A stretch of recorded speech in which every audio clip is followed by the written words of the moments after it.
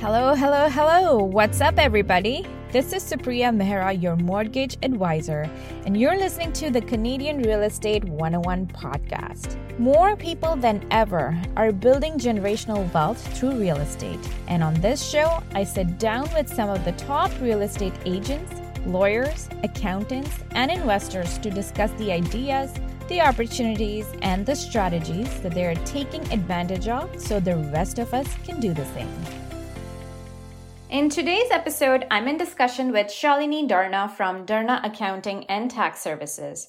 She is a CPA, CA, and provides quality, value, and affordable accounting services, tax strategies, and wealth creation that will buy you freedom to concentrate on your core competencies. In this episode, we discuss if you should incorporate your real estate business or leave it under personal names, if and when you should look into incorporating, and so much more. So without further ado, let's get rolling. Hi, Shalini. Welcome to our podcast. Thank you so much for joining us today. How are you doing? I'm good, Supriya, and thank you so much for having me. Well, this is round 2 with you. The first episode we recorded for the other podcast that I run called Curators Club. And I am so excited to have you now on our new podcast. So tell us a little bit about yourself, what you do, who you help, and how do you help them? So I'm a chartered professional accountant, and I have my own practice based out of Mississauga, although everything that I do is virtual. It's a family-run business, so I work with both my parents, actually. My dad is a CPA, and both my parents are also financial planners. So what we do is more tax and wealth strategies for our clients, not just taxes, your typical accountant of sign here, see you next year. Education is also a huge part of my platform. So for anybody who does happen to follow me on social media, you'll see I'm always giving biz tips and bites and videos because there's so much that entrepreneurs just don't know but are expected to know. So I probably in another life was a teacher or should have been a teacher because I absolutely love doing that. And I get the beauty of being an entrepreneur is that I can make my business what I want it to be. And outside of business, I'm a mom to 2 boys who are currently 7 and 3 and full of energy. So yeah, they keep me on my toes. They absolutely do. I know how it is, like working from home, managing 2 kids and a family during the pandemic. So kudos to you and every other mom out there or parent out there. All right. So today I kind of wanted to pick your brain about how do we structure our real estate investments for tax purposes or even long-term purposes? So my first question is, say, for example, if somebody is just starting their journey, they have maybe 1 to 3 properties, maybe even 5, I don't know. How should they go about structuring their investments for tax purposes again? Like, would you recommend under just a personal tax return, or at what time or at what point would you say to be reporting them as an incorporation? So I guess the first thing that I want to talk about is what is a real estate investment? So real estate investments really and truly have 2 components to them.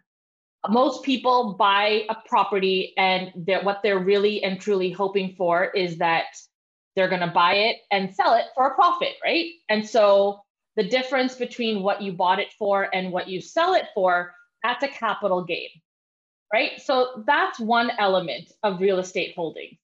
The other element of holding real estate is what you do with it every single year, i.e., you're renting it out.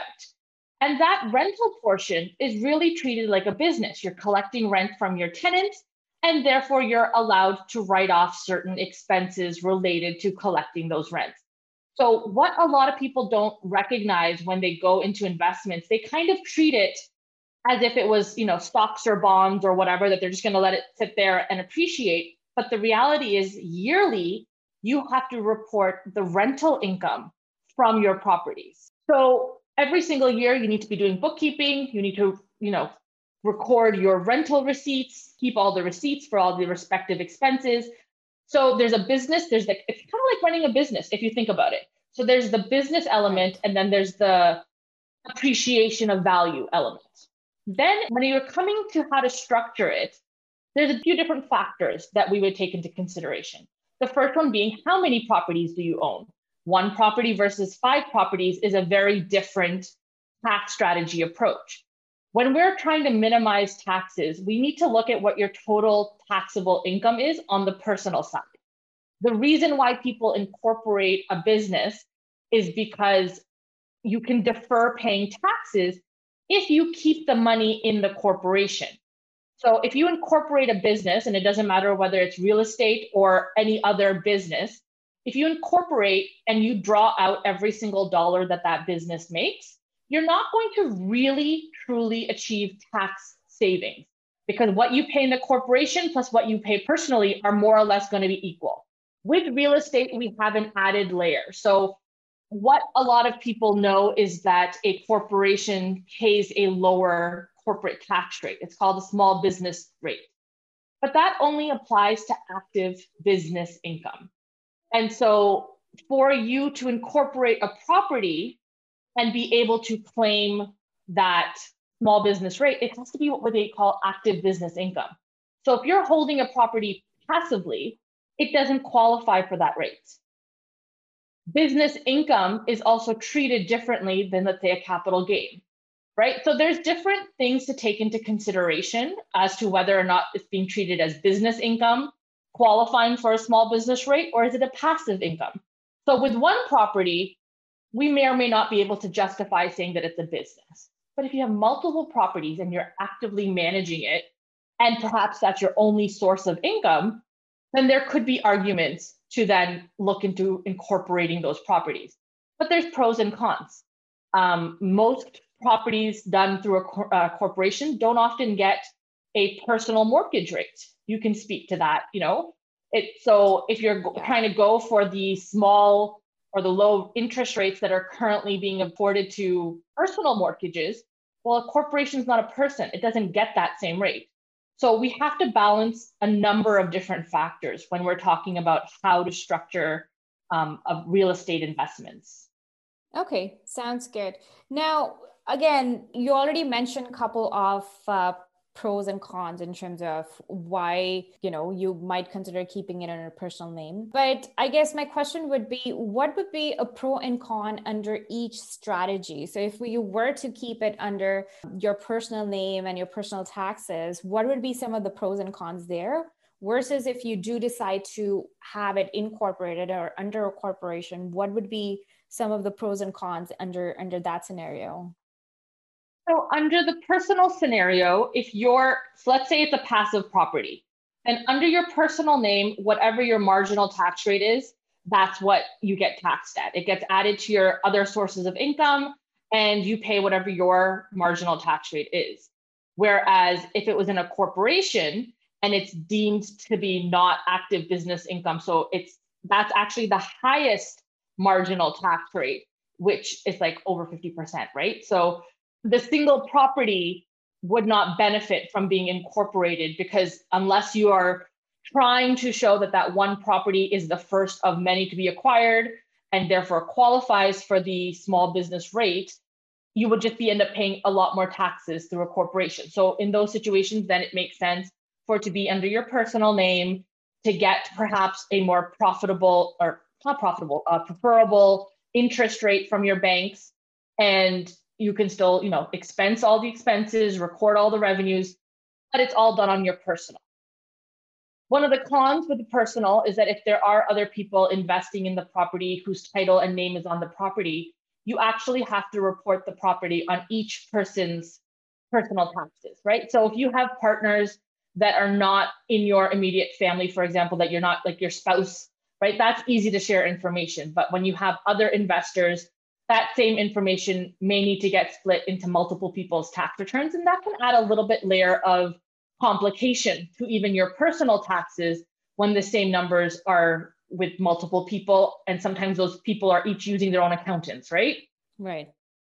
So sometimes when there's multiple shareholders, we say, you know what, it might make sense for you to do a corporation, because then it's one set of books for the property, and then we tax plan according to shareholder tax rules. When there's multiple properties, there's a big reason to want to incorporate the properties, because depending on how much money you're actually making from those properties, it could put you in a much higher tax bracket. And again, this is where no two properties are the same. A lot of people actually lose money every single year on the rental part, and they just hope to recoup it when they eventually sell the property, right? So then we need to know, are you actually making money through these properties to justify incorporating, filing a corporate tax return, doing all the bookkeeping? It's more expensive to have a corporation than what you have as a sole proprietor. Right. Makes sense. Now, in terms of capital gains, is there any difference from sole proprietorship, not sole proprietor, but personal tax return versus a corporation? So if there's a property and somebody plans to sell it, it's an investment property, there is a capital gain structure that will come in. Is the treatment, I guess, different if it's under a personal tax return versus under a corporation, or it's the same? So the math is the same, as in the way that you calculate the capital gain is the same. The marginal tax rate that gets applied to that capital gain is going to be different. So on your personal taxes, we have like a laddered marginal tax rate system. So, somebody in a lower tax bracket is going to pay less on a capital gain than somebody in a higher tax bracket. Corporations don't have that ladder. They are automatically in one of the highest marginal tax rate brackets. So again, if it's not active business income, which it wouldn't be, you're going to get taxed higher on that capital gain in a corporation. Okay. All right. Now, when you say more properties or more than, is there kind of a certain amount that you would consider that, okay, now by your 5th or 10th property, you should consider incorporating it, I guess? So it all comes down to what's your business, right? So if your business becomes property management, then even 2 properties is managing a property. But if it's passive income and you're not really doing anything with the property, I mean, there's people who buy land and they just sit on it waiting for it to appreciate, right? That's not active business by any stretch of the imagination, right? So it comes down to, what are you holding? What are you doing with it? And is there a business case to say that this is an active business, therefore eligible for the low active business rate or small business rate for corporations? But if you don't meet those criteria, then it doesn't make sense to incorporate. Okay. All right, Shalini. So I guess my next question is around HST. How do people treat, or how should we be treating HST in scenarios where we are renting our investment properties? So the criteria for HST actually depends on how you are dealing with the property itself. So for example, if you are doing long-term rentals, i.e., you're renting out to people for more than 6 months at a time, typically, then we're actually not allowed to charge HST to long-term rentals. Okay. So there would be no HST collected. And that also means that on your expenses, you would not be allowed to charge or claim back what we call input tax credits. Okay. But if you are doing more of the Airbnb type of setup, and Airbnbs typically only rent out like 1 month at a time, then it's treated more like a hotel. And you would actually be able to charge HST on your services and then be able to claim the input tax credits back on the expenses that you are being charged. But right now, so I use Airbnb because that's kind of the only one in that world. So Airbnb, like if you are going to use their website, you actually have to include the HST into your price that you give Airbnb. Okay. So it's not that they'll add it on. So a lot of people, when I tell them this, they're like, but when I go onto the website, they're not charging me HST. And it's because the landlords are expected to put the HST into the price that they're posting. So it's actually kind of like HST is already included. Is already included in the price. Okay. Got it. Right. But it depends on the setup. So if you're doing the Airbnb, you absolutely can and should register for HST. You have to if you're making more than 30,000 from those rental incomes. But for residential properties where it's more long-term rentals, unfortunately, you can't. And then the types of expenses you can claim also will differ depending on whether you have the Airbnb set up or a residential property set up. Okay, so do you want to walk us through that scenario then? Like, what are some of the expenses that can be claimed in Airbnb versus a normal rental setup? Sure. So an Airbnb just has more expenses that they expect you to be incurring. So for example, in between people, you might be getting a cleaning service to clean everything, or doing laundry for the sheets, because it's like a hotel, right? So you're gonna strip the beds, you're gonna clean everything. So in an Airbnb setup, you can actually claim the cleaning service, for example, or any maintenance costs for the rented space. These are things that you would not be eligible for under the rental property on a regular basis. Obviously, if a tenant leaves and you get a cleaning crew to come in and clean it, sure, that one-off cleaning crew, but it's not an expense that they would expect to see on a regular basis. If you provide any snacks, for example, in the Airbnb world, if you provide waters or chips or like a little basket of goodies to your tenants, you could claim that. You don't really see a lot of long-term renters getting goodie baskets when they rent, right? So it's because it's that hotel setup and that hotel feel, those little things are actually able to be written off that you wouldn't expect somebody who's doing a long-term property to be incurring. For example, cable and internet. If you're including it as part of your rent, sure, you can write it off. But for most long-term rentals, the tenants themselves are responsible for their own cable, their own internet, right? So the landlord can't write that off because they're not actually paying for it. The tenant is expected to pay for those things themselves. So it's little nuances like that an Airbnb just allows you to have, but then you're also you're incurring those costs. So it's not that you're just getting to write off something that you're not actually paying money for. Okay, all right. And is there anything that long-term rental can expense, and however, a short-term rental would not be eligible to claim that expense? Not really. Okay. Everything that a long-term rental property can write off, the Airbnb setup can. At the end of the day, what you need to ask yourself is, how did this expense help me earn rental income?